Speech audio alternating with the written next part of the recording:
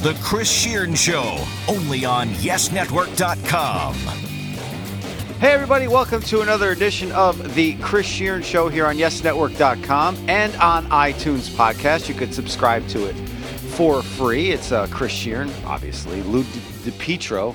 Why did I stutter when I say your name? And I can't even say name. Yeah. What is wrong with me today? Speaking the English language. And there's a third person in our quote-unquote booth. It's a three-man booth. Which looks like an episode of Hoarders. And that is Jack Curry. Jack, thanks for joining us, buddy. 9 letters in my name, Chris. You better not stutter when you say my name. If you have trouble with my name, we're all in trouble. You know, I got to bring it up. The best shot ever, because I do a lot of Nets games here, and when Jarrett Jack was out in Golden State when Mark Jackson was the coach, one of the best shots, and somebody tweeted it, I think it was when the Warriors were playing the Nets, Jarrett Jack and Steph Curry were walking together down the floor, and someone took a shot of their back, and it said Jack Curry, and someone included you in that tweet, and I was like, damn, that's cool. I think Jared Boschnack, our esteemed producer of the pregame and the postgame and Yankees Hot Stove, he's the one who first alerted me to that. And, of course, I jumped all over that picture. You're absolutely right. Jack and Curry on the back of 2 NBA uniforms. It was great. I'm in heaven. Well, we're not talking NBA with Jack, obviously. We're talking about the Major League Baseball Hall of Fame and the 2 inductees and some other things to go along with this induction because there's a lot of tangents, a lot of arrows and ways you can go with this. But we'll start with the 2 guys that got in there, Jack. And I think both guys, in my estimation, are deserving. And it's something that's scary to me is that it's not the first time that I grew up watching Hall of Famers, obviously, but year after year, these are guys that I watched my entire life, and now they're going into the Hall of Fame. And, you know, usually you're talking to your dad about these guys. You didn't see them play, but I saw these guys. I saw Ken Griffey Jr., the kid, you know, with that swing. You talk about swings in baseball. He had one of the prettiest swings in all of baseball, Jack. He had a tremendous swing. He was a 5-tool player. He was a guy that you loved to watch. The talent just oozed out of his body. I saw an interview that he did on MLB Network yesterday where he said that his father once taught him a lesson, which was get your work done, but don't worry about doing it in front of everybody else. Sometimes it's better to just be off to the side. So he said he built a cage at his home, and sometimes he'd hit at 3 or 4 o'clock in the morning. He said when you hit around other people, sometimes you're trying to impress them. You're trying to do too much. So imagine Ken Griffey Jr. at whatever accomplished age he was at this point, hitting at 3 o'clock in the morning. Well, that helps you become the player that you were. And I loved watching him. I'm like you. I remember his entire career, interviewed him a bunch of times, and I'm thrilled to see him get the percentage that he got. I wish it was another 0.7%. I'm sure we were going to get into this, but I think it's 4 votes? I think it's ludicrous that 3 guys didn't vote for him. 3 votes. And I don't know what the potential explanation would be, but if anybody could have been unanimous, Griffey certainly could have been that player. It's kind of asinine, to tell you the truth. I completely agree with you. And the other thing, you know, just a little funny aside here, is that usually the junior is looking to fill the gigantic shoes that the father filled. Now, senior is probably sitting there saying, wait a minute, now I got to go back and play again. You know, but it's just, I grew up watching Ken Griffey Sr. With the Yankees, and then the kid comes along, and he was just unbelievable, Jack. I mean, the guy deserved the votes that he got. He deserved the 3 extra votes, as you said. And a guy like Piazza, just to bring him up really quick before we get into some other stuff with the Hall of Fame voting, the one thing that stands out, besides getting traded over from the Dodgers to the Mets. Marlins. Well, he went to the Marlins. Marlins first. Yeah. I'm sorry. But coming up from the Marlins, you remember that. As a Yankee fan, you were still happy because it made the New York baseball landscape better by having him up here. And again, you know, everybody knows this, but the home run he hit after September 11th just sticks in your head. Signature moment of his career. I was at that game. I remember that place just going ballistic, and it was probably, of all the games I've ever covered and all the homers I've ever seen, if there was ever one that was perfect and that an entire crowd, an entire city, an entire nation, you don't want to overstate it, but that home run really resonated. And going back to what you said about when he went Dodgers, Marlins to Mets, I remember being at Shea Stadium for his first game, And you saw the immediate impact before this guy even had an at-bat. The people flooding off the 7 train to come and want to see, okay, who is this guy? Who is this potential franchise player? And where is he going to lead that team? And we saw where he led them. He helped get them to a World Series. They didn't win it, but they were an undermanned team against the Yankees. And they actually gave the Yankees a tough series. And to Piazza's point, I've voted for him every year, all 4 years on my ballot. I think, again, it's ridiculous that it took him 4 years because of the suspicion that swirled around him, which I think for him is unfair, but I'm sure he's just relieved that he got there. He admitted even this morning on MLB Network Radio that the love affair wasn't instant with Mets fans either, but then he's undoubtedly, if you built a Mount Rushmore of Mets, he's definitely in consideration, if not on there. I mean, it's just for that moment and what he brought to the team in the early 2000s alone. I think you're right, Lou, on both counts. First of all, he's definitely on that Mount Rushmore if I were building it. I don't know if Met fans would agree with me. But the first part of what you said, I remember writing a lot when I was still at the New York Times at the point about some of the distance between Piazza and the fans and the booing that he had to deal with. And he wasn't thrilled with the idea of being in New York. He sort of wanted to dip his toe in the water and see what this was going to become. And I won't say it became a love affair, but I do think that he grew to love the city. The fans grew to love him. But you're right, there were some speed bumps in the beginning. So Griffey and Piazza are in. And Ken Griffey Jr. is one of those guys that's never been linked to anything remotely controversial. Mike Piazza, on the other hand, there is that. And there's a lot of guys in there. And a lot of people have speculated already in the last 24 hours and a little bit before that maybe this vote for Piazza finally getting in maybe helps the case of some of these other guys who have the specter of PEDs or other things in them. And you and I were talking before the show, and there's a little interesting point that I researched that I was going to talk about with Chris as well. A lot of people, because the electorate base went down by, I think, 119 or 109 votes this year, that a lot of people are making headway of some people getting a bump up in terms of voting percentage. And it's not necessarily votes, it's percentage. 75%, not X votes to get in the Hall of Fame. It just happens to be X votes because that's 75%. You know, Bagwell among them getting he went up 16%, but he only gained 9 votes. Barry Bonds and Roger Clemens gained 7.7 and 7.5% of the vote, respectively, and have a negative net vote total. I know you've never voted for Clemens, Bonds. Your belief is you're not going to vote for those guys for the Hall of Fame. But where do you stand possibly on like that thought that maybe, okay, now if Piazza's in, you know, maybe some people elsewhere will see the light? I think some people ran a little too fast with that scenario, ran with that narrative in the belief that, well, Piazza got in and he had some PED issues surrounding him, so this should help these other guys. What you just said proves the reason why that could be totally false. First of all, let's talk about Piazza for a second. Who's his Greg Anderson? Who's his Brian McNamee?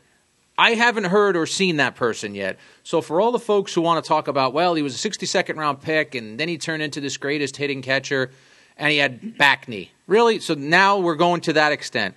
With Bonds, read Game of Shadows. With Clemens, read some of the court documents and the back and forth between Brian McNamee. And I'm not trying to paint Brian McNamee out to be a saint, but Brian McNamee said Andy Pettitte used HGH, and Andy Pettitte said, yeah, he was right. I did, eventually. So anyway, separating Piazza from those two guys, I think what you brought up, Lou, is 100% accurate. The first person I saw write about this was Ken Rosenthal.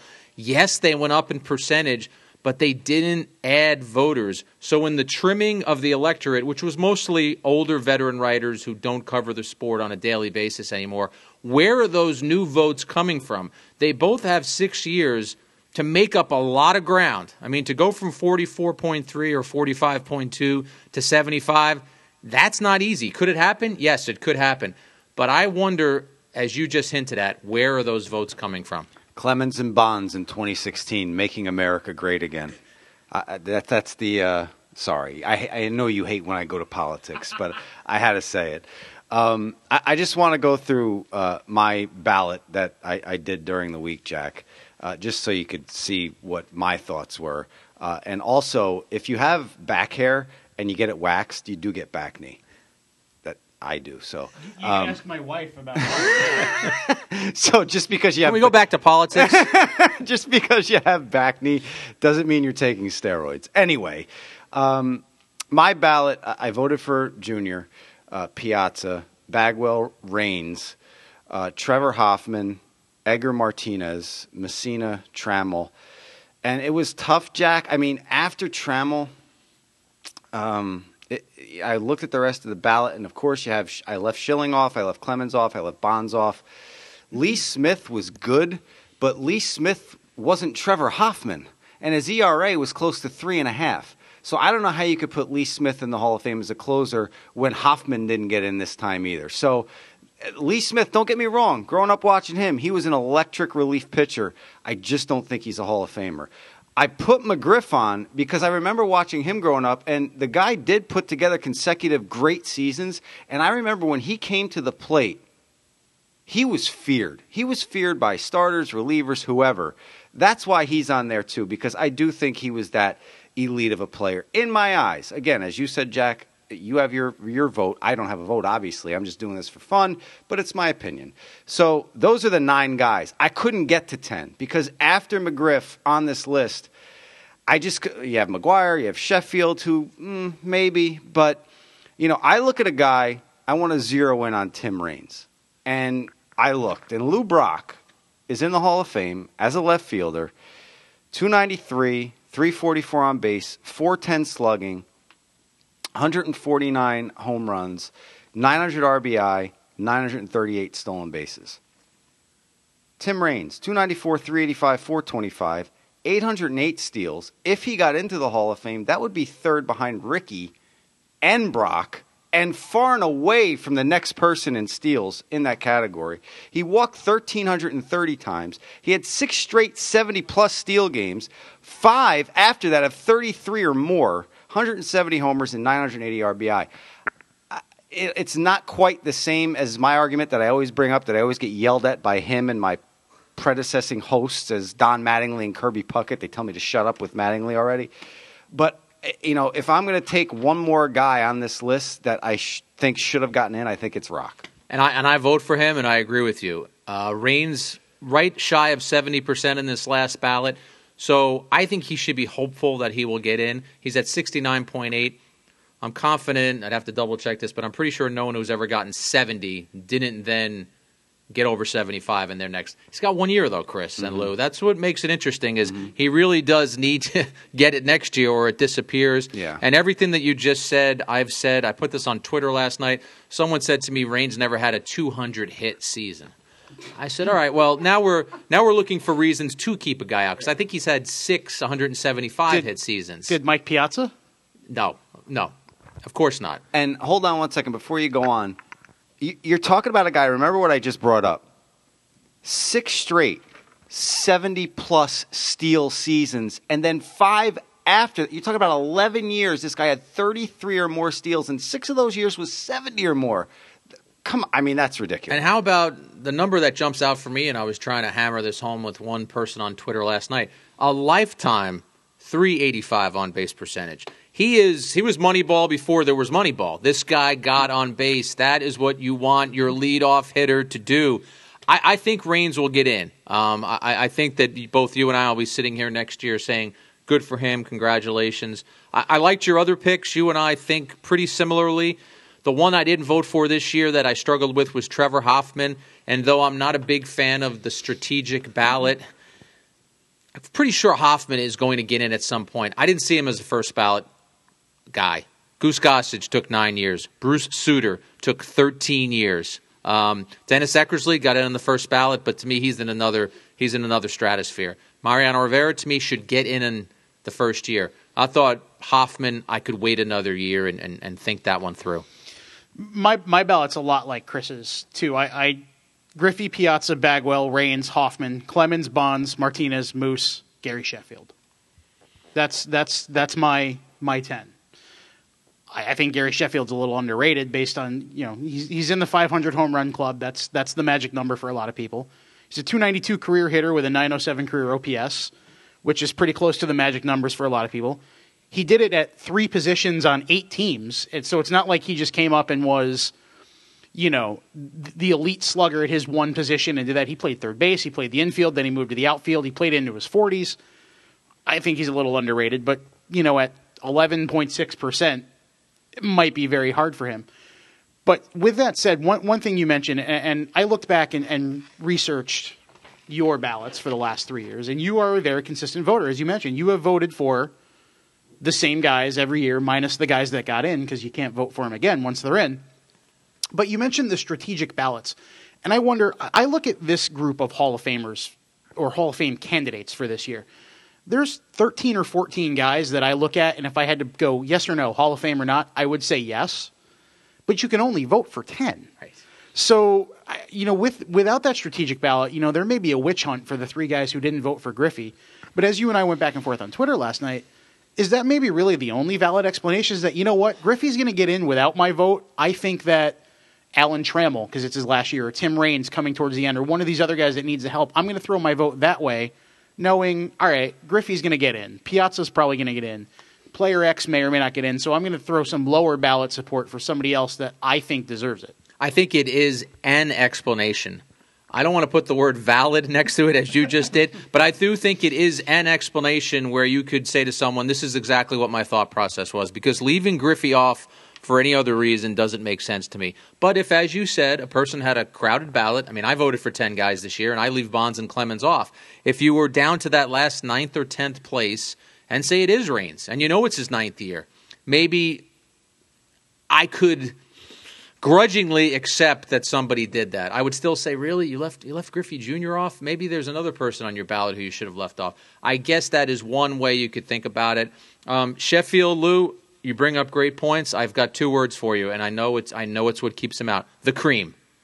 Barry Bonds, what Mitchell about the report. Clear? Well, I think with him it was only the cream. Oh, he only had the cream. Okay. And Sheffield, well, Bonds and Clemens goes without saying that I struggle with those 2 guys. But you guys have brought up names that I struggle with. Fred McGriff, I look at his numbers every year, and I kind of struggle with how do I not vote for this guy? And I come away with saying he was a great offensive player, but he was a one-dimensional player. Mm-hmm. I know that's not fair, but I end up squeezing him off the ballot. Sheffield, the most ferocious swing of anyone I've ever covered, and as you said, did it from place to place, sometimes having to move because he created the reason that he had to move.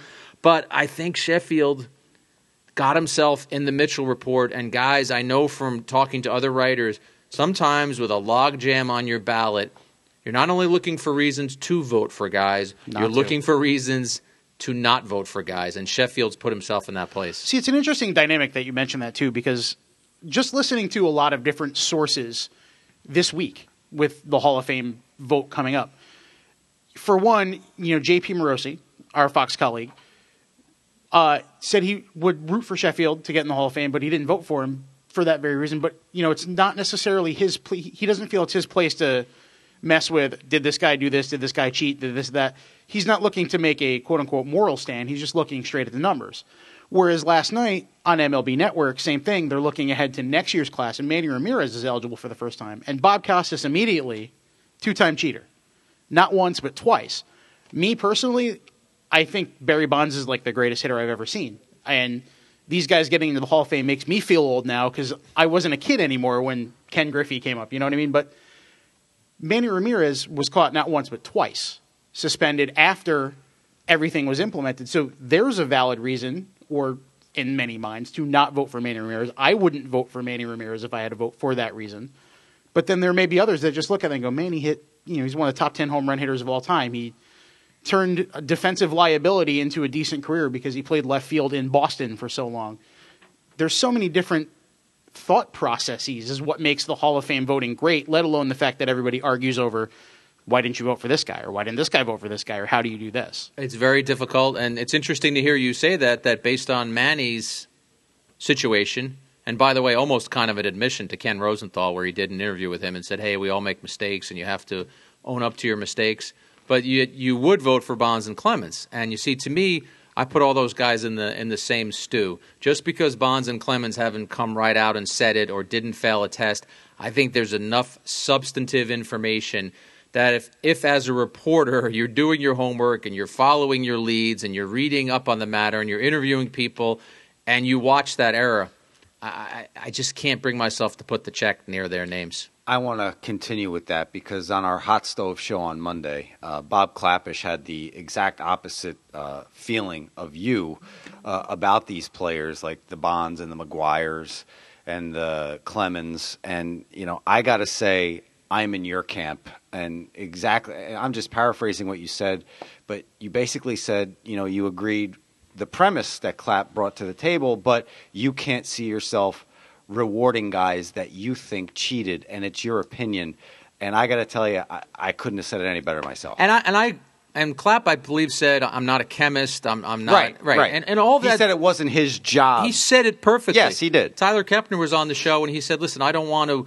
I don't want to go on a witch hunt and figure out who cheated." But aren't we being a little naive? If we see that there are certain people who maybe were a little more overt in what they did, and then Tyler said something. I brought up the thing about, well, who was Piazza's Anderson or who was Piazza's McNamee, and Tyler said something along the lines of, well, that's what I'm talking about. What level of cheating? I don't want to penalize somebody because somebody else might have cheated too. Well, if you were a worse cheater, shame on you. If you decided you were going to cheat and then you got your hand caught in the cookie jar, shame on you. This is the fallout right now. This is what you're dealing with. There are other people. I'll leave the names out of it, but I've read their tweets and I've read their columns, and they say so-and-so was a great player and a Hall of Fame caliber player before they started allegedly taking, so he should be in the Hall of Fame. My thought to that is, okay, then why did you take the stuff to begin with? If you were a Hall of Fame player before that nonsense, why did you start taking it? Chris, that makes it worse for me, and I'll tell you why. And I'm going to talk about this on our Hot Stove show tonight. I'm stealing from my own copy here. Bunch of kids, let's say a group of kids are all online to maybe be the valedictorian in high school. Let's say there's 3 of them. On their way towards competing for that, it's discovered that one of them cheated. Would anyone ever say, well, he was on a high academic path anyway, and honor that person? Never. That wouldn't happen. All right, I have one more for you. I'll throw the word valid argument in on that because that makes perfect sense. You might not necessarily think of it that way, but when broken down into that analogy, that makes perfect sense for the mindset of people that are in your camp that aren't going to vote that way. Now, somebody did respond to me. Somebody who votes for Bonds and Clemens said to me, well, they might not get honored, but it wouldn't prevent them from going to college. That was that person's response. And I understood that, okay, but... Yeah, but college isn't the Hall of Fame. College isn't the Hall of Fame, yeah, right? The honor would be the equivalent would be the Hall of Fame would be the valedictorian. You're talking about getting accepted to USC and then going to Wisconsin Whitewater, for crying out loud. So no offense to Wisconsin Whitewater, by the way. They're a Division III power. I know they are. Are you trying to lose listeners here in Wisconsin? They beat me well, not me, but Rowan. Yes, Rowan. They beat Rowan in the Division III Final Four back in 1995. But that's neither here nor there. One more for me, Jack, and that is Kevin Youkilis tweeted this out today. I saw it, and Lou and I actually talked about this at his cube yesterday. I brought the point up, and he kind of poo-pooed it. I just want to get your thoughts. I completely think the baseball writers should be the ones voting for the Hall of Fame. I do. But what are your thoughts into breaking this into maybe categories of voters where the writers still get their say, and then we kind of hashed out maybe Hall of Famers shouldn't get a vote because not a lot of these Hall of Famers may be in advanced age, and no offense to them, but they're not watching as much baseball as you guys are. But my thought is, and Youkilis brought up retired players, managers. Maybe they should have a column along with the writers. What are your thoughts on it? I was a member of the Baseball Writers Association for a long time in the New York chapter. I'm an honorary member now because I'm obviously moved over to TV. I'm always going to defend the BBWAA and say, listen, I think as a whole the organization does a great job. I was ragging before on the 3 people who didn't vote for Griffey. What is that? Less than 1% of the voters? What happens in this situation, you have 440 voters. If you stop 440 people on the street and showed them a picture of 10 different people and wanted their thought on who looks better in this outfit or whatever the scenario was, you're not try and get to 75%. See what ends up happening. Basically, that's my defense of writers. That being said, if the Baseball Hall of Fame ever decided that they thought there was a better method. And we'd love to have somebody like Bob Costas vote for the Hall of Fame. Who am I to say no way? Of course somebody like Bob Costas, who is a great student of the game and knows the history of the game, of course he would be a great Hall of Fame voter. I don't get the impression that the Hall of Fame is anywhere near thinking about doing anything like that. I spoke to Jeff Idelson at the winter meetings, and some of it was on background / off the record. I've known Jeff for a long time. I'll just say this about our conversation. I got the impression he was very comfortable with the way the voting occurs right now, and I didn't see anything or hear anything from him on our conversation that would lead to believe some change would occur. This is not college football and the college football championship. That's not what I'm saying. I saw that tweet by Euclid. I just wanted, and this year it came out exactly the way it should have came out. So there's nothing wrong with it. If it isn't broke, don't fix it. Right. My thought of this, and this is the last one I have for you, Jack, because I know you have hot stove to attend to, so we don't want to keep you for the whole show. Unless you want to talk Giants football. Then this will be the last one. The ballot limit is 10.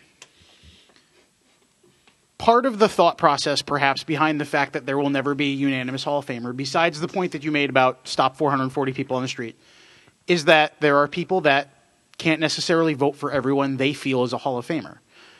My personal stance on that is similar, that, again, as I said, when I read off my mock ballot, there's 12, 13, 14 guys on there. I'd say, gun to my head, yes or no, they're Hall of Famers. You can only mark down 10 names, and they change every year as guys get in or become eligible.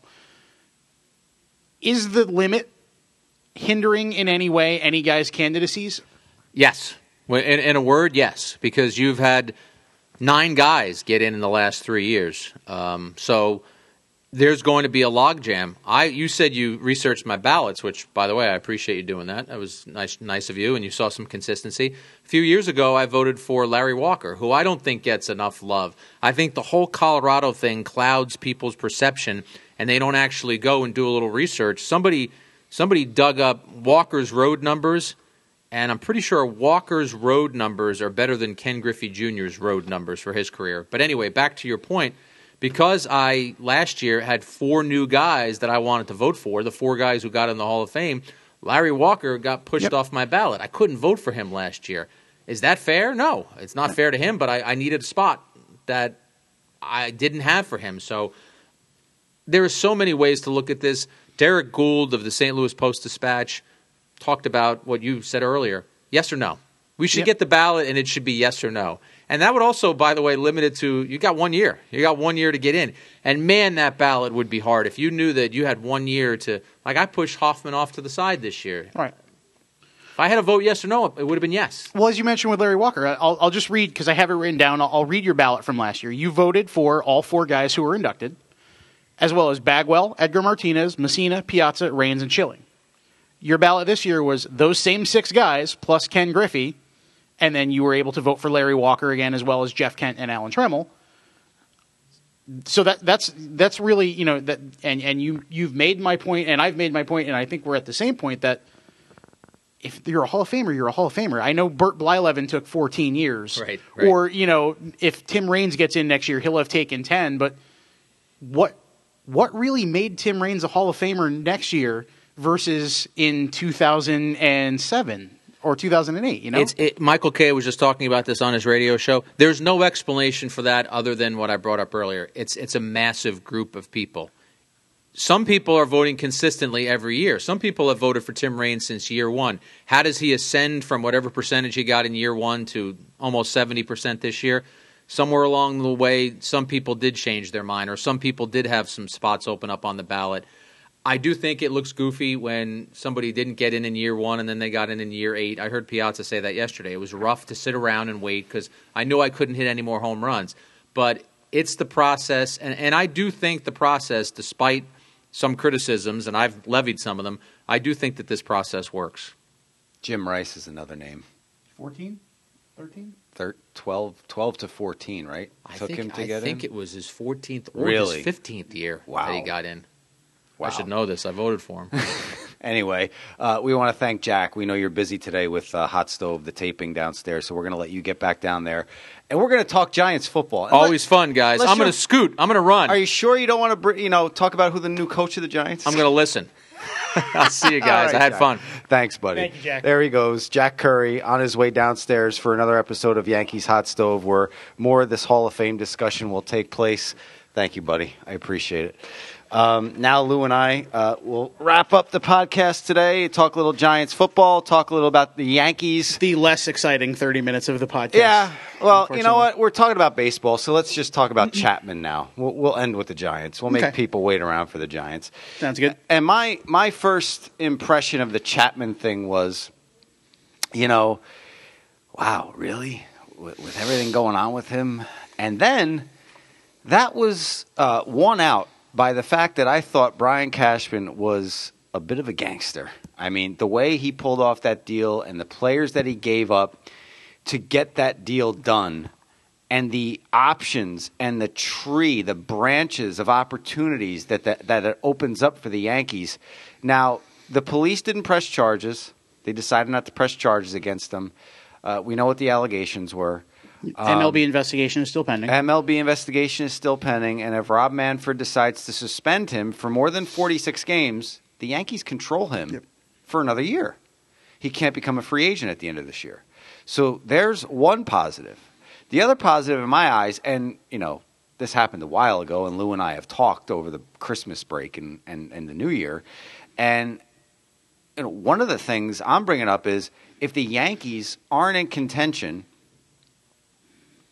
and this guy comes back from his suspension, and there's a team out there that needs a closer, because let's face it, injuries happen, Brian Cashman could spin that into something that the Yankees need for the future. Yep. Who knows what that may be, but everybody's talking about this lights-out bullpen, which it will be because the strikeout ratio for all three of the guys they have were the highest in the major leagues. Could be the first, it could be like the first plus 3.0 plus trio in WAR and bullpen history. The best K per 9 trio in history, and so on and so forth in terms of those metrics. You're talking about holding Betances to just 3 hitters. That's on him, though, if he, without walking anybody. But 3 outs, I should say, not 3 hitters, but 3 outs. But you're talking about a lights out 7th, 8th, 9th inning with Chapman at the back end of that bullpen. But the Yankees have ways to maneuver. Now they have. Really, you look at it, they have 3 bona fide closers on the roster that can go 7, 8, 9. And the Yankees, with the rotation that they have in place right now and the question marks surrounding that rotation, you're talking about getting a team into the 7th inning. So you're going to need at least 2 more solid arms that could bridge the gap from the 5th to the 7th. Can you even talk about getting into the 6th inning? Because think about this. No, you're not going to do this. You're not going to do this every day. And you're not going to do this every other day or as often as you think you can because guys can't pitch every day. Right. They're going to burn out. Eddie Guardado is the only one that could pitch every day. Every day, Eddie. Right. Think about this. You're in a huge situation. Huge. Really big. It's the 5th inning. Really big shoe. It's 7-5. And I'm just throwing names and numbers out here for scenario. I'm not saying this is going to happen to anybody. Okay. But it's 7-5. And it's a day where Tanaka, Severino, Sabathia, Pineda, whoever your starter is, just doesn't necessarily have it. But neither does the other starter, and your offense is better. And you go down in the 5th inning, and it's 7-5. And you look up in that 6th inning, and the other team has 2 lefties stacked back-to-back, and then the rest of their lineup coming up. You look at your starter, Pineda, Severino, Tanaka, CeCe, Nova. Somebody I'm forgetting. Evaldi. Severino. Evaldi. Oh, you said Severino, Evaldi. Whoever it is. And you look at him and go give me everything you've got for the next batter and you're done. And then you have whoever your third lefty is in the bullpen, because let's face it, there's going to be 3 because you're going to need a matchup guy, and there's 3 because Chapman and Miller are both lefties. So whether it's Pazos, Shreve, Lindgren, Tyler Webb, somebody else that comes in and does a thing. You have a pretty good choice, yeah. You need to get 1 out, maybe 2 from him, depending on the situation. Then you can go to Dellin with 2 outs in the 6th inning and say, Dellin, get me 4 outs. You could go, Dellin, get me 5 outs if the lefty leads off the 6th inning and you bring in your lefty specialist. Because Dellin can do that. He's been doing that for 2 years. Or there's 4 innings to go and you say, you know what, I need 4 outs from each one of you. They can do it. All of them can do it. All of them have done it. Betances has done it in spades for 2 years. Miller's done it at times last year and in the past when he was not a closer. Chapman has plenty of 4-out saves on his resume. I don't necessarily know if you were as comfortable doing that with a Wilson, Betances, Miller trio, but given how Chapman can slot into any of those spots and you can use Betances earlier and the way it deploys, you're a lot more comfortable up 2 runs in a slugfest in the 6th inning knowing you've got those 3 guys that can get you 10, 11, 12 outs if need be. Just the fact, what Lou just said, and having this guy as an asset, a chip, if you will, if that's what they want to do, they could do that. Yep. Not every day, of course. No. I'm not talking about that. I'm talking about a trade chip, too. That too, yeah. You have Miller, who they talked about shopping. They talked about it ad nauseum on Hot Stove. It hasn't happened yet. They said they want him around, but Brian Cashman did say still not out of the realm of possibility. Maybe he's a trade chip. Maybe he is. If Chapman's suspension is 50 games or more and he's got another year of team control, maybe the sure thing of 2 years and change of Miller versus 1 year and change of Chapman gets a bigger return. Who knows? Right. But Brian Cashman, and we talked about this again at your cube, and I'll let you run through all the guys that they gave up for this. Rookie Davis, Eric Jagielo. Tony Renda and Caleb Cotham. Cotham got some Major League experience last year. But as far as Jagielo goes, where is he going? You broke it down. I'm going to shut up and let you talk. But and it's no disrespect to these 4 guys that were shipped off, but Brian Cashman basically stole Chapman from the Reds. And there's a reason for that. And let me just say this before we go any further, because the elephant in the room will be people criticizing us if we don't.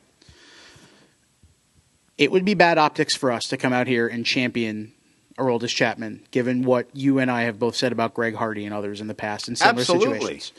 So our job is to look at this from a baseball standpoint. And whatever our personal feelings on the Chapman situation may be, and there's nuances and loopholes and, Hardy's situation with the police and what happened with the league versus what's going on with Chapman, that's all still to be resolved. So it would be bad optics for us to come out here and champion and not mention that there is the dark side to that. However, it is our job to look at this from a baseball standpoint. Yes, and Brian Cashman even admitted as such, the price point came down for whatever reason. We know the reason. But for whatever reason, okay? And you never want to say, you never want to say the Yankees didn't really give up anything of significance, because that would be downplaying the 4 careers that have been changed. No disrespect. Right. That would be downplaying the 4 careers that have changed because they're now playing for the Cincinnati Reds. Right. Okay?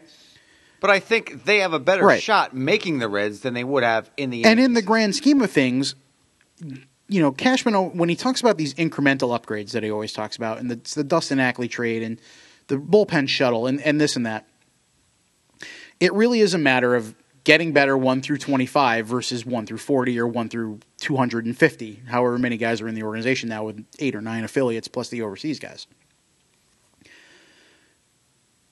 Based on the fit, based on the need, the Yankees gave up, and I'll use the phrase I just said, it's not fair to use, but little of consequence to their immediate and or long-term plan to acquire an asset that better fits that. Eric Jagielo, we'll start with him. He was the Yankees' top pick a couple years ago. The year they got Aaron Judge, he was picked 3 or 4 picks before. I think it was 26, 27, 29 they had that year. And he was the first one. He was 26. Jagielo was a very advanced hitter. That's where Damon Oppenheimer and Mark Newman at the time and that group, that's where their draft priorities lied. Whatever. Jagielo has hit well and he has produced when he's been on the field. The key to that sentence is when he's been on the field. He's dealt with injuries in all 3 of his years in the organization. He missed half of last year after hurting his knee sliding into a base in Trenton. And I think he was done after late June, early July. He played 80-some games last year. There's that, first of all. You look ahead, Chase Headley is under contract for 3 more years. So even if Jagielo tore it up at AAA, where's he going? And by the time that contract is up, how old is he? He's going to be in his late 20s. And you told me, he could play first base too, but who's going to be there? Right, Greg Bird. The Jagielo situation is an extreme further down the line version of what Greg Bird, where it's Greg Bird's ready, but you're not going to replace Mark Teixeira with Greg Bird. No. It's just not happening. Chase Headley's had his own defensive issues last year, as we know, but, we'll see what happens in 2016 and beyond. But there were questions about whether or not Jagielo could stay at third base defensively as well. So sometimes you got to give stuff up to get stuff up, and if you got to sell him to get this package, not every trade turns out to be Larry Anderson for Jeff Bagwell. I mean, or Doyle Alexander for John Smoltz. Sometimes they turn out to be, sometimes they turn out to be C.J. Henry and everybody else the Yankees gave up for Bobby Abreu. Yeah. Okay. So there's Jagielo. Ricky Davis is probably the second biggest name of the four. Mm-hmm. Put himself on the map between Tampa and Trenton last year. Very Shane Green, Brian Mitchell-esque rise to prominence, if you will. Earned a spot on the 40-man, had some control issues, got it under control, harnessed it, kind of put it together. Made a tough decision by the fact that he was Rule 5 eligible because he was drafted out of high school and has been in the organization for 5 years. What was his role in 2016? He's probably starting in Trenton. Maybe he gets bumped up to AAA. Maybe he's a Brad Halsey type option at some point if the Yankees need an emergency start and he's on the 40-man and it's easy enough to do. Maybe that's it. Who knows? So, yes, again, maybe they sold high on him. Maybe they didn't. Who knows? But the Yankees have Jordan Montgomery, Jordan Foley, 6 guys they've drafted in the last couple years out of college, starting with Kaprelian and on down to... That all fit that on criteria. Down to Jeff Degano, and they have Herman in the system. They have all these guys. So, again, who knows? As for Renda and Cotham, Caleb Cotham was one of, 17 right-handed relievers that the Yankees used at the back end of their bullpen last year? So now they have 16. Let's be fair. I mean, no disrespect to Caleb Cotham or his role on the Yankees last year or his talents and abilities, but it's the same reason the Yankees got Dustin Ackley for Ramon Flores and Jose Ramirez. The Yankees had a plethora of right-handed upper-level relievers and a plethora of left-handed hitting, on-base profiling, upper-level outfielders. Mm-hmm. They took one of each and sent them to Seattle for a piece that they feel is more useful immediately to their major league needs. That's pretty much where Cotham fits in. Same deal. As for Renda, he's a second baseman. Pretty strictly a second baseman. Not really a utility guy. Never really played anywhere but second. He came over from the Nationals in the David Carpenter trade. Right. And was pretty much Trenton's second baseman for the rest of the year. Starlin Castro just came over, too. But yes, Starlin Castro just came over and is there. Rob Refsnyder is now pushed to AAA because he has nowhere to play unless he becomes a utility guy. Where does that leave Renda? Right. He's third on a depth chart where the first two guys are possibly just as controllable, if not more talented, however you want to look at it. He may never get a shot here. Right. Expendable. Right. So that becomes an expendable piece. Because they were the expendables. Because he's been in the Nationals organization for a while. He was Rule 5 eligible. So now you look at a guy like Tony Renda. He's got 1 or 2 years before he becomes a minor league free agent. May never get a shot before that. So why not use him to get something more you need and then go out and sign, the Yankees signed Pete Kozma to a minor league deal. Cole Figueroa last year, Jonathan Galvez, Nick Noonan, guys like that. Why not go sign a couple of those guys? A couple of lower guys. Dan Fiorito's been in the organization forever and he plays wherever is needed. The guy's like a Band-Aid for the infield in the organization because that's his job. You've got guys like that. Why not use a guy like Renda who has a little bit of value in that realm as a trade chip? If his biggest value is as a trade chip, why not maximize his value? That's really what it boils down to. It's like me here. Yes, I'm a Band-Aid. You're more like one of those cool, like Flintstones Band-Aids. Yeah, yeah. There's a little cut. Call Chris. But you see where I'm getting at with that, and it's something. And you know what? You're right. And I told you this over the holiday, and I didn't bring it up, and I'm glad you did it. About the whole Greg Hardy thing because Lou is 100% right. I can't sit here and scream my head off about what Greg Hardy did and not have the same feeling towards this deal. And I do. But at the same time, if you're in Brian Cashman's shoes and you're a general manager, he's the one that has to answer to that, not us. It's our job to look at it from it's his job to look at it from a baseball perspective and too. It's the Yankees' job to do their due diligence, to look into the situation. And from what I've read and what I've heard, the Steinbrenner family has a good deal of knowledge with police departments, and they looked into it, where it happened. They've done their homework. Yeah, they've done their homework. And I don't think, the Yankees are run like the Steelers, like the Giants. They're not going to bring in a guy that isn't, or couldn't be Yankee-like. And I just think this will all be different. when the stuff comes over. When he comes over here and he's a Yankee, suspension or no suspension. But here's the thing: Ricky Henderson was not the most no normal human being in the world either. No. He thrived here. Yeah, I mean Gary Sheffield. Jack even mentioned it. Same thing. Yeah, 20 minutes ago. Absolutely. So, unfortunately, some things happen in some guys' lives, and just like Hardy, this thing happened with Chapman, and the Yankees again. They did their due diligence, and we move on. They felt it was a move to be made. Lou and I talk about it from a baseball point of view, and it was a great move because it gives them so many options. And you know what? There's a possibility that the guy doesn't even pitch in a Yankee uniform. Mm-hmm. That he's traded after he serves a suspension. That might come down. So who knows? He could be suspended for the whole year. You never know. Who knows? So let's move on to the Giants because I have so much to talk about, and I don't want to leave anything out. The first thing I want to bring up is Coach Coughlin. The press conference, I watched the whole thing. I saw Coughlin, I saw John Mara, and I saw Jerry Reese. Coughlin, you would never think he would have handled it any differently than the man handled it. He was class on his way in, and he was class on his way out. He assumed responsibility. He didn't give any excuses. He said, I'm the head coach. He brought Eli Manning to tears. People made fun of Eli because that's just the culture we live in. But you know what? It's an emotional time. This is the one coach that Manning has known throughout his entire professional career. And it's the end of basically an era. It's Andy Reid, Donovan McNabb. And I didn't have any issue with the emotion coming out of Eli. I just really didn't because this guy, Coughlin, was like a father figure to a lot of guys. I don't know if you saw the Instagram posts by Antrell Roll, Justin Tuck. I've seen it. I saw Eli's interview. These guys. I've seen it. It kind of made, and I was on the Opie and Jimmy show, and I was talking to them about the Giants, which was a surreal moment for me, by the way, getting a call in. I got the hotline number and everything. It was great. Got to thank Opie and Jimmy for having me on the other day. But I was talking about the Giants, and a point that I wanted to bring up and I completely forgot about. Coughlin was kind of like a Herb Brooks type. And from the movie Miracle, and Herb Brooks worked on it, so you know it was everything in that was basically true. Mm-hmm. And there's a point in the movie where Craig Patrick, the assistant coach, and the doctor of the team were waiting in the 1979 line of gas to get gas. And Doc said something, and I'm paraphrasing, but Craig was basically saying, does he have to be that hard on the guys? And Doc said, well, because they hate him.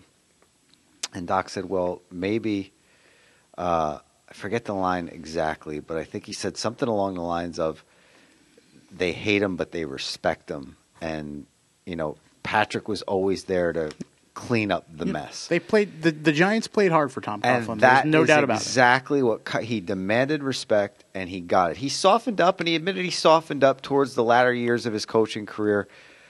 But there's something about the man that the players wanted to run through walls. 2 AFC Championship games with the Jaguars, an expansion including team. one their second year of existence. Yes, with an expansion team. Yeah. 2 Super Bowl wins with the Giants.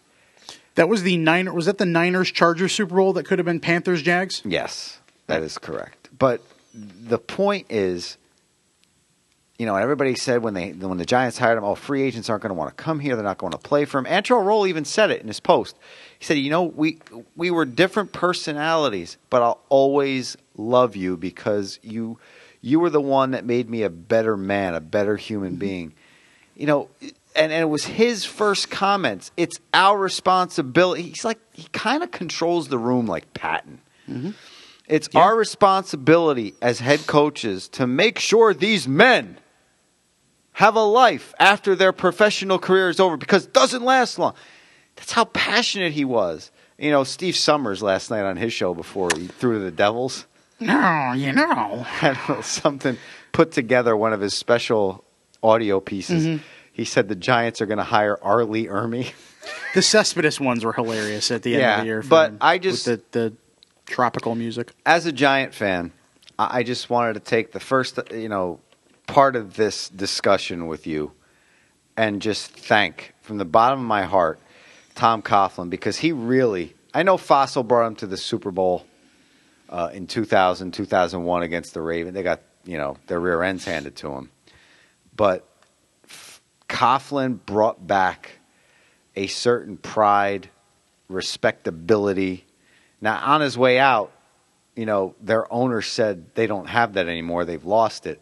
But that is in no way the fault of the head coach. And that's where I'm going next. But I just want to give you the floor and see if you wanted to say anything first. As an Eagles fan, and I'm sure anyone within that organization will tell you the same, regardless of whether they mean it or not, you cannot have anything but respect for Tom Coughlin as a football coach and as a person. There's just no two ways about it. You can hate him. It's like, Wes Mantooth and Ron Burgundy. It's like, damn, I hate you, but I respect you, I hate to break it down in movie terms. I love it. Here's what I find interesting about this, and you and I have a similar opinion on how Jerry Reese... You leave Dorothy Mantooth out of this. Somehow Jerry Reese isn't even the second most questionable. How is he still the GM in New York GM? Because I think we know where the other one resides. It's off the 4 train somewhere in a southern borough. But here's just, I wrote down Tom Coughlin's record, and people say, he was 102 and 93 or whatever, 103 and 92, whatever the permutation was. I wrote down his record versus Andy Reid. Just because that's half of my life as an Eagles fan. 14 years in Philly? 14 years. Half of my life as an Eagles fan was the Andy Reid era. Or roughly half. Andy Reid went 5-11 in 99, the year they brought in McNabb. Doug Peterson was the quarterback for a few weeks. They drafted McNabb. They brought him along. The next 10 years, 11-5, 11-5, 12-4, 12-4, 13-3, 6-10, the year McNabb tore his ACL and was gone for the year. Bounced back to 10-6, 8-8 the next year. Again, McNabb got hurt late in the year. 9-6-1, 11-5, 10-6, 8-8, 4-12 fired. In that time, they went to 5 NFC Championship games, 1 Super Bowl, didn't win any, but, hey, it's a one-game situation. But Reid was on the way out by 2011. In 2012, the bottom fell out, and that was it. See you later. Goodbye. Jeff Larry had enough. Mm-hmm. I often talked with Doug on the Yes Men, and we've had this conversation a couple times. And I've mentioned the phrase critical mass, where as much as we loved Andy Reid and as successful as he was as an Eagles coach, and they went to the playoffs, 9 times in his... 9 times. 9 times. You beat me to it. They went to the playoff 9 times in his 14 years, and they won, I think, 5 or 6 division crowns. Only went to the 1 Super Bowl. Whatever. He was loved. He was hated. He was fat. It all happened.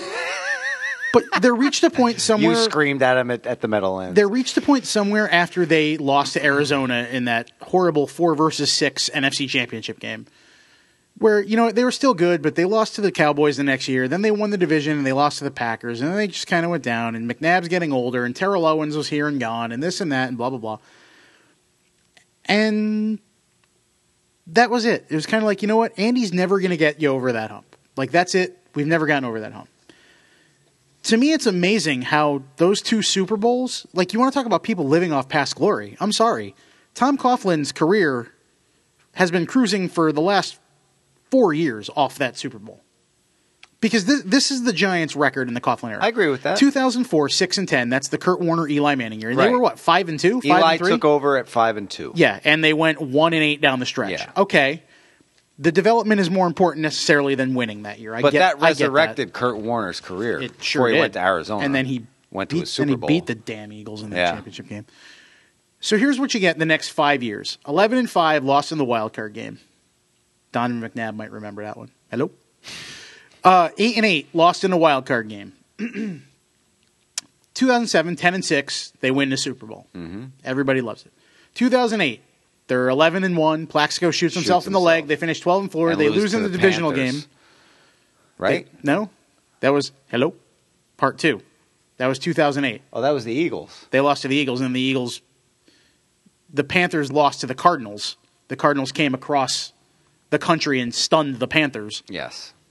And that set up that disaster of an NFC Championship game. Between the Eagles and the Cardinals, yeah. Tom Coughlin had a losing record over the next 7 years of his career. 8-8, 10-6, 9-7, and win the Super Bowl. 9-7, 7-9, 6-10, 6-10. Mm-hmm. So we'll take a 9-7, a 7-9, that's out. We'll take a 10-6, a 6-10, that's out. We'll take the 8-8 because that's even. 9-7, 6-10, that's 15-17.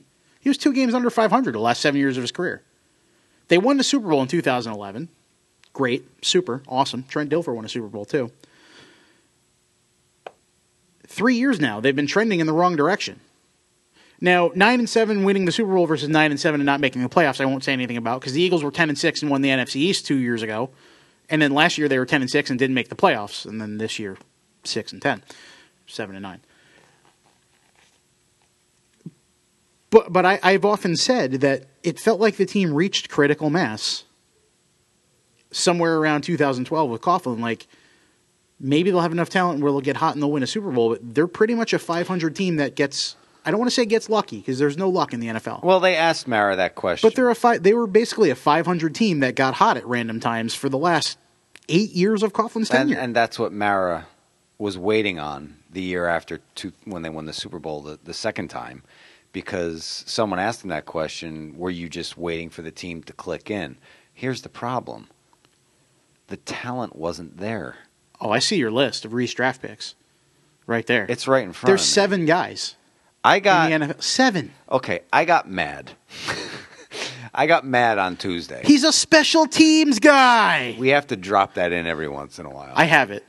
But The Christian Supercut. I just want to go through the linebackers that Jerry Reese has drafted in his tenure as the Giants GM. In 2007, he took one, Zach Diassi, out of Brown. He's a long snapper.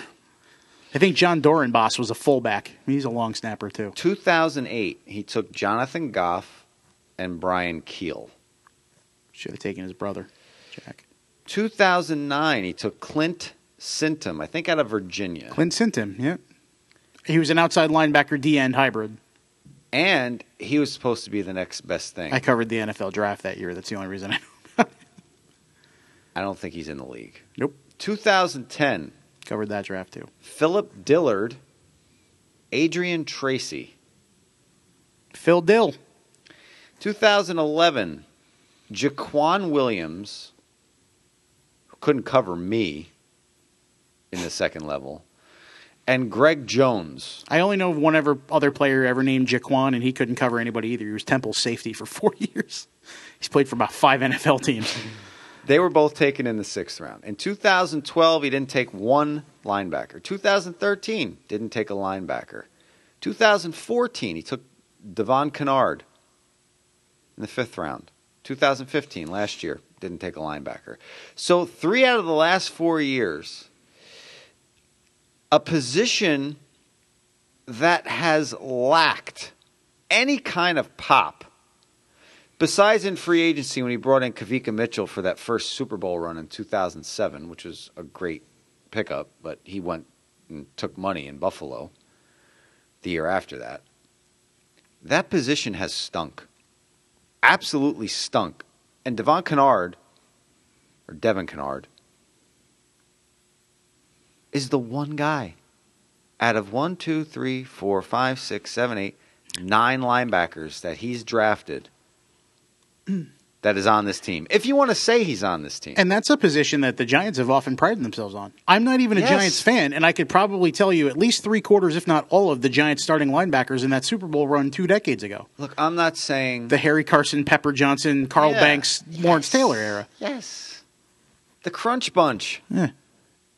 Van Pelt. I'm not even a fan, and I can still see Pepper and Banks and Lawrence Taylor killing Brad people. Van Pelt, Gary Reasons, Harry Carson, Lawrence Taylor, Andy Hedden. You know, and then I saw somebody on Twitter talking about maybe bringing in a coach that wants to go to a 3-4.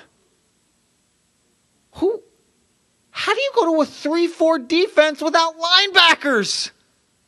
Are you insane? That's crazy Eddie talking. Well, I can tell you how you do it. You'd be Billy Davis. Did you see the disaster that was the Eagles' middle linebackers this year? No, I can't say that I have. But you cannot switch to a 3-4 and not have linebackers. That is the most asinine tweet I've ever seen in my life. Anyway, I digress. So those were the linebackers he's taken since 2007. And I have a point of contention with the fact that John Mara said Jerry Reese has built 2 Super Bowls. 2. He's built half of one if he's lucky. He's built half of the second one. Because most of the guys on the field in the second one were Ernie Accorsi, and as you brought up on Facebook, we can't forget about Dave Gettleman, who is now, drum roll please, the general manager of the 15-1 Carolina Panthers. Thank you. And did I not say that it's no coincidence that defense looks a lot like the second Super Bowl run Giants? Exactly. He was a scout in 98 for the Giants. He was the pro personnel director from 99 to 11. Then he was like a senior pro personnel guy for 2012. 2013, he went to Carolina. 2015, they have a hell of a team over there. Hell of a team. And the Giants have a 32nd ranked defense. Now, I listened to Jerry Reese today before I came up here. I watched I DVR'd it. I DVR'd the press conference. I watched Coughlin. I got through Mara with the questions. I saved Reese for today because I wanted it fresh in my mind, and I wanted to write down notes so I could come up here. Because, look, 5 years ago, Mara's right. Giant fans were saying, in Jerry we trust. I was one of them. I was one of them who, pulled the blinders over my face and said, in Jerry we trust. That's gone. He's got $50 million in cap space and another draft.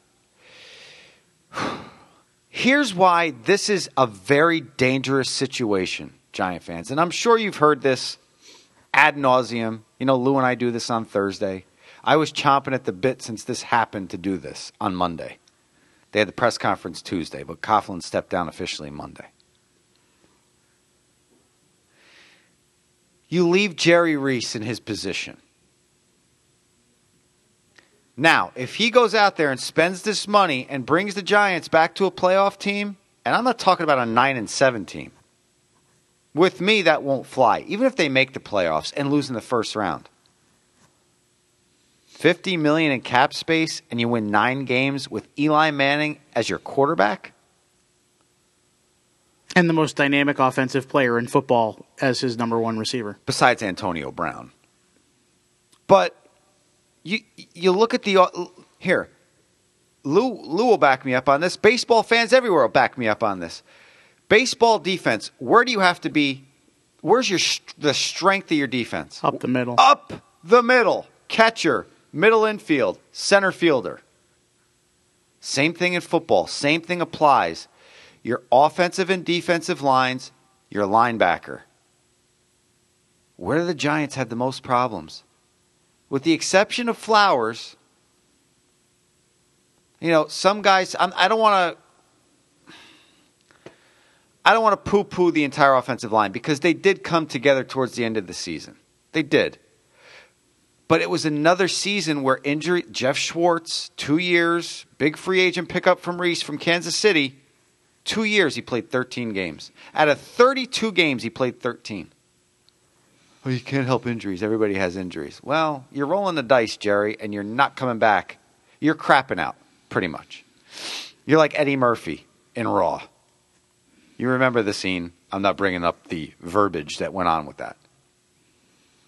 But here's something, and Mike Vaccaro, God bless him, the New York Post, he writes. He's one of those writers. He's one of those columnists like Kevin Kernan that I could write and it feels like I'm speaking. It's a guy I could relate to. And Vaccaro, I want to give him credit for coming out the day after this. And it's because I didn't listen to Reese until today. But the first words out of his mouth, after Coughlin went up there again and said, I'll take the heat, I'll take the responsibility. Jerry Reese said at least 5 times that he'll take full responsibility in his soliloquy there. But at the top, he said, I'll take full responsibility, even though everyone is involved with the players we take. So, in the same sentence, in the same breath, he accepts full responsibility, but throws everybody on the staff under the bus. Sort of sounds like it comes from the Lionel Hollins playbook. Ding, ding, ding, ding, ding, ding, ding. Be honest. I want to throw a great shout out to someone who used to work here, Kim Jones, who now obviously covers the NFL, the NFL Network, and does a tremendous job. She asked about the linebackers and improving that area. And Reese danced around the question. How do you dance around a specific question about the lack of depth you have with linebackers? Of course, he brought up the injuries. Beeson, another one. Roll the dice. Crapped out. Not saying you should have kept Chase Blackburn around, but you were rolling the dice on Beeson. Yeah, he might have been a great vocal leader. Doesn't do anything when he's on the damn sidelines. And you have Lou. What kind of players? Special teams guys. You have special teams guys playing linebacker. How often, I don't mean to interrupt you because I know you're rolling here, but how often do we talk about on this show, or how often do we talk about on Hot Stove, or how often does Michael Kay talk about on his show, how you can measure Brian Cashman's value and how he's doing his job based more on bad times than good? And how a team that had Lyle Overbay playing first base and David Adams playing 47 games in the infield and Ben Francisco as the opening day cleanup hitter won 85 games. Yeah. Because everybody has injuries, but that doesn't excuse a lack of depth. That's not more than once anyway. That's the key word, okay? That's the key word, and I was getting to that, but I'm glad you said it. And it was based on what Kim asked him about the linebackers. His answer was about improving the whole defense. And then he brought up that the starters were hurt. And Casillas played special teams on Tampa Bay. He should not be starting anywhere near the linebackers. At least not on a better team than Tampa Bay. Exactly. Here, listen. And another question Kim asked, which I got to give her huge props for. When the owner of the Giants was up there, she asked Mara, you guys talked about personnel not being there. Then why is the head coach leaving and the general manager staying? And he said he believed Jerry Reese was the right guy to lead them forward. And before I get to my next point, I want to just follow up what I just said about Kim's question by saying, this is very dangerous, Giant fans, and you know why. Because if the Giants, if they're going to allow him, he's still there. He's going to pick the new coach. And if he picks the new coach and the team stinks next year after another botched draft where he misses guys and another botched attempt at free agency. Now, look, this is the most money the Giants have in quite some time. So this could be his year to turn everything around. And he could. I'm not saying he can't. He could. But if he doesn't, if the Giants are 6-10, 7-9, not in the playoffs again next year,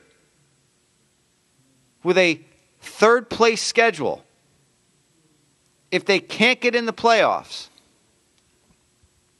now, if you want to fire the GM, guess what? He just brought in the new head coach. And if he brings one in from outside the organization, if it's not McAdoo, it's not Spagnuolo, you fire the GM next year, you bring in a new GM, he's going to have a coach he doesn't want. And guess who you are? Guess who you've become? One of the most revered franchises, one of the cornerstone franchises in the NFL, has become the New York freaking Jets. It's not the way you do business. Now, I could be up here on my soapbox screaming for nothing because Reese will probably do a great job getting the Giants back to where they need to be. He has enough money, and he could work his way through the draft to better this team. He could. Is he going to fill every hole? No, but he could fill enough holes to get them back in the playoffs and give Eli Manning, their elite quarterback, a freaking chance. They are wasting time with this guy. I'll tell you one team who would love to have Eli Manning on the last week of the season. The New York freaking Jets. Because if Eli Manning is their quarterback that Sunday, they are in Cincinnati this week. Book it. He is not Ryan Fitzpatrick, and it's not a knock on Fitzy because I like him. I respect the hell out of him for what he's done in his NFL career, but he's not Eli Manning. Wasting his career. The last 3-4 years have been a waste. How do you have that kind of quarterback in this crap team? And speaking about the crap team, the staff was fine. I said this on the Opie and Jimmy show. The staff was fine. You could slide McAdoo over to be the head coach, keep Spagnuolo as the defensive coordinator, because they made chicken salad out of chicken you-know-what. They squoze everything out of these players that they had. They got every last bit of their talent. Every last bit of Reese's Pieces of mediocrity. And a 32nd ranked defense could have had an 11 or 12 win team. Think about that. The 32nd ranked defense in the NFL. That team could have had 11 or 12 wins. Put that up in your crock pot of a dome and let that simmer on low for a while. That'll make your brain nice and tender. 8 games. 8 games. This team with personnel that was molded and wanted to run through a wall for that coaching staff. And the proof is in these final scores. Cowboys, they lost by 1. Falcons by 4. Saints by 3. Patriots by 1. Redskins by 6. Jets by 3. Panthers by 3. Eagles by 5. 8 games, they lost by an average of just over 3 points.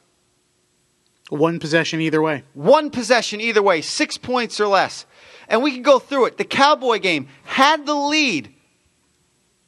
Couldn't stop the Cowboys. You know why? Because the defense just didn't have the talent. I've said it over and over again. Unga, great player, father, worked his rear end off, not drafted. He can't be at middle linebacker on a last drive where you're trying to beat the Cowboys in the opening game of the season. You just can't. It was a bend and not break defense, and it broke always at the wrong time. Steve Spagnuolo's system works. Ben McAdoo's system works. Get them the groceries. Get them the groceries so they can bring this team back. Maybe we should hire Donald Trump as the Giants head coach. He can make the Giants great again. Lou, it's over to you. It's what everything. Thank you for letting me vent. You're welcome. Everything you just said is the opposite of how we feel as Eagles fans about Chip Kelly's situation. You can't, and I paraphrase you every time I've said it, you can't go into a kitchen that's already stocked with decent food and cook a 5-star meal and then say, nope, I need to shop for the groceries because this is my kitchen now, and then produce a poop sandwich. And that's what the Eagles did this year. And that's why Chip Kelly is out of work. And why Pat Shurmur is 1-0 as the Eagles' interim head coach. I just had to throw that in there. But it's true. Chip Kelly's ego got in the way. He didn't adjust. His play, however you want to look at it, he disrupted the Christmas party. There are all kinds of, God forbid. I read that story. At least they had one. Did they want to hold it on a Saturday? They wanted to hold it on a Friday night, as they always do, and they did it on a Monday afternoon instead because Chip said it would interfere And then he didn't show up, right? Yeah. And then a couple days later, he was out. He was fired 8 days later. You're out, Tom. Whatever you want to call it, there's a lot of reasons why Chip Kelly is no longer the head coach of the Eagles. And part of it has to do with his ego that the system, was more important than the players. And like you just said, it's not. Because Steve Spagnuolo proved that. Steve Spagnuolo may have been a disaster as a head coach. And there's no guarantee that he'll be a disaster as a head coach if he gets another job, and there's no guarantee he won't. But if Steve Spagnuolo had talent on his defense, the Giants are 8-8, 9-7. How does Eagle defense do? 14-2. One possession. Did he have the horses? Who? Spagnuolo on the Eagles. He did. He was a Jim Johnson disciple. There you go. You might have heard of a guy called Brian Dawkins. Yes, I have. You may have heard of every Eagles cornerback that played in that era, whether it be the Troy Vincent, Bobby Taylor combo, whether it's Troy Vincent, who's now an NFL high-ranking executive, who everybody hates now, Lito Shepard and Sheldon Brown, Brian Dawkins playing safety, I could say Nate Allen because that's who they got for Donovan McNabb. But, that defense had guys. They had players. You know who we had this year? We had Kiko Alonso, who I tweeted in the middle of a game might be the most useless football player I've ever watched in my entire life. I have to read this to you really quick because this happened in the Reese Q&A. From NJ.com, Jordan Rainan. We're going 90 minutes or so today, folks, by the way, because we got a big show, so just bear with us. Jordan Rainan, New Jersey Advanced Media for NJ.com. This is him. It started off as a routine exchange between Giants general manager Jerry Reese and me during an awkward, intense postseason press conference. I asked Reese about the Giants' lack of success in the mid to late rounds of the NFL draft, and he answered with a brush-off. There's less talent in those rounds. Is that where go ahead. I know where you're going with this. He answered with a brush-off. Mid to late rounds, you have lesser talent in the mid to late rounds, Reese said. We just missed on some guys, gotten good players out of the mid to late rounds. Just to be frank, Jordan, you have lesser talented players in the mid to late rounds. If you pick in the top 10 or 12, you get some higher quality talent. That sounds like me in my fantasy draft, first of all. That was me. Wait a minute. So you're saying that the more talented players get picked higher in the draft? Holy crap. Can you give me the winning Powerball numbers, please, Mr. Reese? Because you are clearly a savant. Given that the Giants general manager is available to the media to talk football about 7 of the 365 days a year, I decided to press after owner John Mara said unproductive draft classes were a primary cause of the Giants' struggles. I assume we could accept that as a given. Your percentage of hitting on those is lower in the last 8 years or so than the other teams, I told Reese. Granted, you're not going to hit 50%, but Reese fired back. Have you researched that? Do you know that for a fact? Okay, until you know that for a fact, then I don't think you should say that. That's just my opinion. If you know that for a fact, then you could tell me that, but give me the facts on that. Challenge accepted. So I went to the record books and studied every draft for every team, rounds 3 for 7 since Reese took over as general manager in 2007. I was looking for the number of hits the Giants had in those rounds compared to the rest of the league. And there's 7 guys. Hits will be defined as players who are starters or significant contributors for more than one season for the team that drafted them. I went into it with a completely open mind. Maybe I was wrong. Certainly has happened before. Maybe Reese and the Giants had done extensive research on the topic. If so, that would have been the time for Reese to say, but he didn't. He attacked. I've been more of a Reese defender than a basher. I view the Giants as blah, blah, blah, blah, blah. Okay. Draft hits from 2007 in rounds 2007 to 13 in rounds 3 through 7. Note it usually takes 3 seasons to be able to accurately assess a draft, so 2014-15 was not calculated. Even though there may be guys that, Jordan Hicks was, I think, a 5th-round pick of the Eagles. He ended up being their best middle linebacker, so that's possible. The Packers are the top with 14. Shocker. Ted Thompson? No. The Go figure. Dolphins are second with 13. Panthers, Raiders, and Bucks all tied at 3 with 12. And 2 of those teams have been abysmally bad for the majority of that stretch. Texans, Colts, Bears, Vikings, Falcons tied at 6 with 11. Seahawks, Chiefs tied at 11 with 10. Tied at 13, the Rams, Chargers, Titans, Jaguars, Bengals, Steelers, Ravens, Broncos, all with 9. Tied at 21, Cards, Lions, Cowboys, Eagles, Jets, all with 8. The Eagles were a lot higher in the Andy Reid era for the majority of it. Tied at 26, Saints, Browns, 7. Tied at 28th, second to last in this case, the 49ers, Patriots, Bills, and Giants with 6. Who's 32nd? The Redskins with 3. Ugh. Well, they've been abysmally bad So- for much of that time, too. So good And on you, Jordan. And they traded their whole draft for RG3 3 years ago. Good on you, Jordan. Look, I'm going to throw 3 names at you that prove that maybe Jerry Reese just proved that his football IQ is not what a general manager in the National Football League needs. Here's name number 1. Name the Philadelphia Eagles offensive player who had a career day with 9 catches for 152 yards on Sunday. Oh, The answer is Zach Ertz, who was, I believe, a 4th-round draft pick. I should have known that. But I was watching more of the Jet game. I'm sorry. It's understandable. But I believe he was a 4th-round draft pick, and you can look that up if you want to double confirm, but I think Ertz was a 4th-round pick. I'll look it up for you as you talk. Okay. Contestant number 2 recently had an article written about him, about how he's so successful after winning 5 Super Bowls that he has a personal chef for him and his supermodel wife. Name that strapping young man. For the Eagles? He's he plays for a team in somewhere near Boston. Gronkowski? No. Tom Brady. There you go. Ding, ding, ding, ding, ding. For double the points, Mr. Sheeran. Yes. Name the round and selection Tom Brady was chosen in the NFL draft in whatever, 1999. I know the round. I don't know the selection. 6th round, 6th 199th overall pick. Okay. The Baseball Hall of Fame class of 2016 was announced yesterday. And Round 2, 35th overall. okay, so then I take back what I said about Ertz. But Jordan Hicks was a 5th-round pick this year.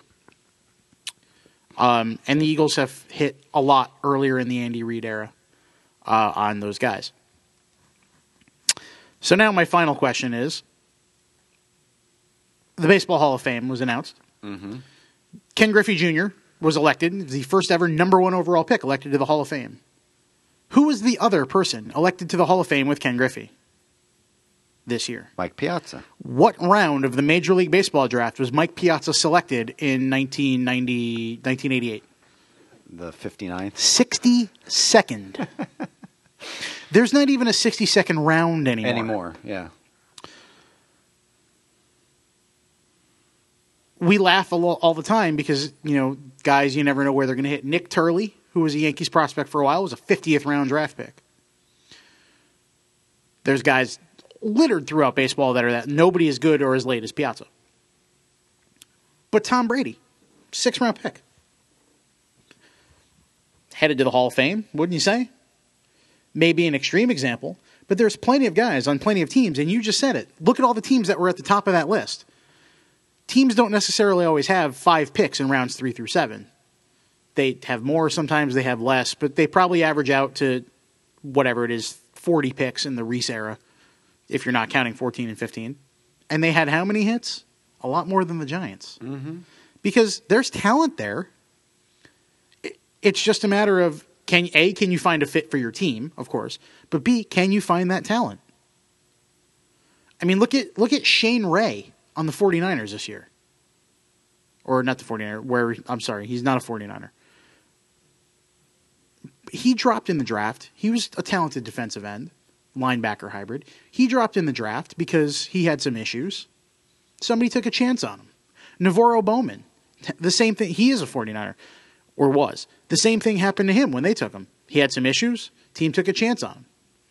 Now, yes, you're going to find some duds. You're going to find some crappy players. You're going to find some Nah Browns and Freddie Mitchells that don't quite fit in along the lines of the Deshaun Jacksons and the Jeremy Maclins, and that's a list of wide receivers from the Eagles. But the talent's there if you find it. The talent's there if you look for it.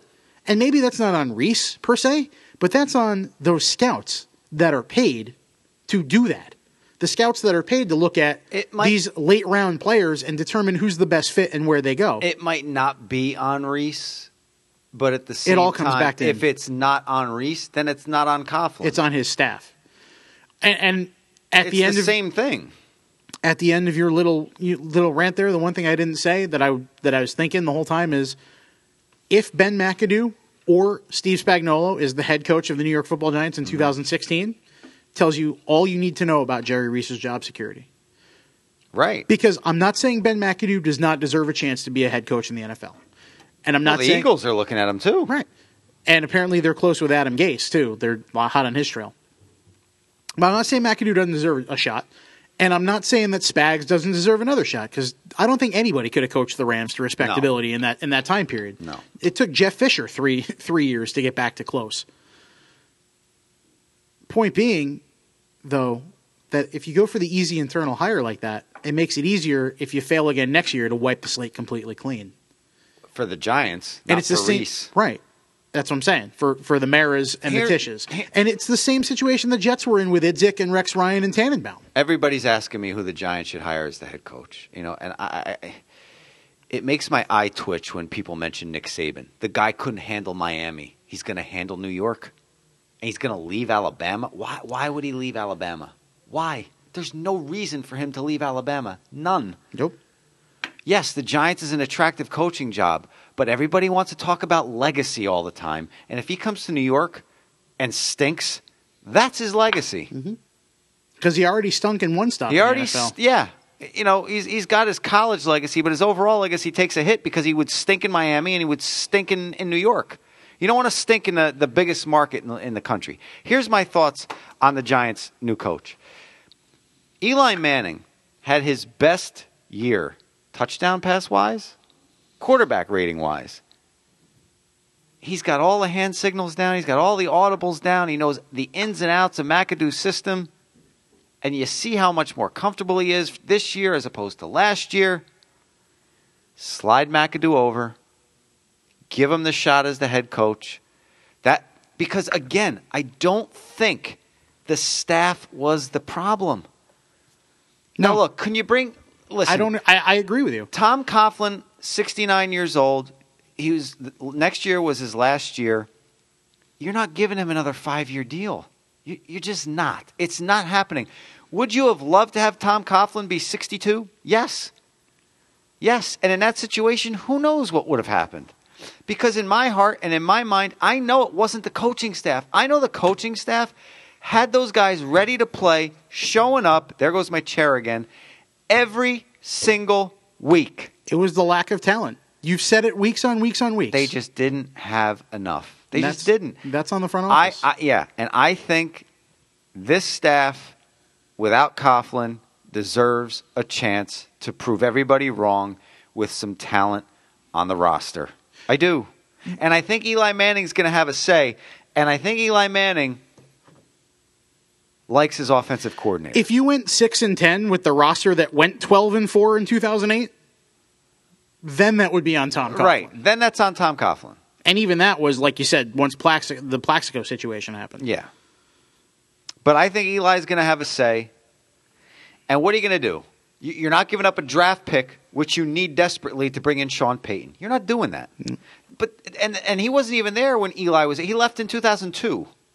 Eli showed up in 2004. So it's not like Eli knows his system. So Kevin Kildrive was the offensive coordinator for the majority of his tenure. You're going to bring in a new coach, whether and if it's an offensive guy, it's a brand new system. It's audibles. It's the offensive line learning their calls again. It's a new set of stuff for Eli to learn and to get on the same page with his receiver. Do you really want to do that? And Eli's not getting any younger. Look, these are all the factors you have to put in there. You have to put them into the food processor, grind them up, and something's got to come out that smells good. Mm-hmm. And if you bring in a new guy with a whole new system, I'm not saying Eli Manning can't learn a new system, but do you really want to retard your progress that you made? Even though you were 6-10, the offense, I think, made leaps and bounds. Leaps and bounds. Speaking of retarding progress, the Tampa Bay Buccaneers were 2-14 last year. They get the number 1 pick. They get Jameis Winston. They go 6-10. They were 6-6 in December and had a chance at a wild card before they folded a little bit down the stretch. Lovie Smith and Leslie Frazier are both unemployed. That's got to do. See, if I'm an Eagles fan, I'm sending off my next email when I'm done with the show to Howie Roseman. Here you go, Lovie and Leslie. Because you know what? The defense was a disaster. And the only reason the defense wasn't the worst defense in the NFL is because the Giants were. I don't know why that happened. That has to do with philosophy. They need to fix the defense badly. And I'll tell you what. Lovie Smith and Leslie Frazier is a pretty good pretty good coordinator because and Rooney Rule candidate from back in the day. You've got to give a coach at least 3 years. You have to. He's been there for 2. Yeah. So at least 3. So my thought is, if I'm an Eagles fan, you bring in doesn't smell right. You bring in Lovey. He's a defensive-minded coach. Uh-huh. You bring in Leslie, let him run, because Billy Davis can go with Chip. Leave Pat Shurmur alone. The offense wasn't necessarily the problem. They scored a lot of points when they were humming right. They need an offensive line. Evan Mathis, Todd Harriman's, 2 guys the Eagles jettisoned. More late 3rd to 7th round draft picks that did pretty well for them. Let me ask you a really quick question. I'll let you wrap up, and then we'll get out of here because we're at the 90-minute mark. Mm-hmm. Are you upset as an Eagle fan that Reed is back in the playoffs? And second part to the question, will you have a jolly old laugh if they get knocked out in the first game? Am I upset Andy Reid's in the playoffs? No. Kansas City's a more talented team than people give them credit for. They started 1-5 and then won 10 games in a row. So clearly either something wasn't right at the beginning or they fixed what they needed to fix. And that ended up being a pretty tough division with Denver, and Oakland was a tough out. San Diego stunk, but Oakland was a tough out as usual. He had 3 teams, yeah. And they had a tough schedule. They played a lot of games that could have gone either way. Will I have a jolly old laugh if he gets knocked out in the first round? Yes, only if it's a clock management issue that causes it. And will you be screaming at the TV, take that Lorax? Just one. No, I don't want J.J. Watt to kill Alex Smith or anything, or Jadeveon Clowney. But if a clock management issue knocks the Chiefs out, then yes. Because, look, they lost an all-world player in Jamal Charles. Is Hoyer going to start at quarterback? Yeah, he's cleared. He started Week 17. I know he started Week 17, but... He's going to start... You going to start Brandon Weeden? I don't know. I think it's funny. Listen, I don't even think Andy Reid could name the Chiefs' number 2 receiver behind Jeremy Maclin, and they were down to their 3rd and 4th string running backs at the end of the year, and they won 10 games Jamal in a row. Charles was a big hit. And they won 10 games in a row. And they still won 10 games in a row, yeah. So I'm not upset that he's back in the playoffs, because you know what? I have nothing bad to say about Andy Reid other than the whole Lorax era. But, again, Andy Reid is a legend in Philadelphia. He was there for 14 years, and him and McNabb, I mean, that's the Coughlin Eli era, the golden era, the Walsh Montana, not as successful as Walsh and Montana, but who is? That's the Johnson Aikman. In Eagles lore, that's that era. Can't hate on him for it. Can hate on him for how it ended, but I think I'll end on the line Jim Norton had with me when I called into the show, because I thought it was brilliant and funny and laughed my rear end off. But I told him, I try to get some of his characters into my highlights, and that's why basically they brought me on the show. So it was after the 3rd time that my audio clip was on the show, they had me call in, and as I was saying goodbye, I basically told Jim it was out of love and respect, and I said, I had really 2 favorite comics when I was growing up, and I forgot one. I should have said Rickles, too. And he reminds me a lot of Don Rickles, which is why I love Jimmy so he's just raunchier than Rickles. But I'm sure Rickles was raunchy in the clubs back in the day just as much as Jimmy is. But I said, there were 2 guys. George Carlin, who I never missed a special, and he was the master. And I've talked about him on this ad nauseum. And I said, you're from a couple towns over from me growing up, and I always followed your career, and I just latched on, and I love what you do. And he said, I love how you phrased that. One was a genius, and the other had the right zip code. So you're my second favorite podcast co-host ever, God. Chris. Everyone else I've ever worked with is tied for number 1. That's how you go with it. Yeah, exactly.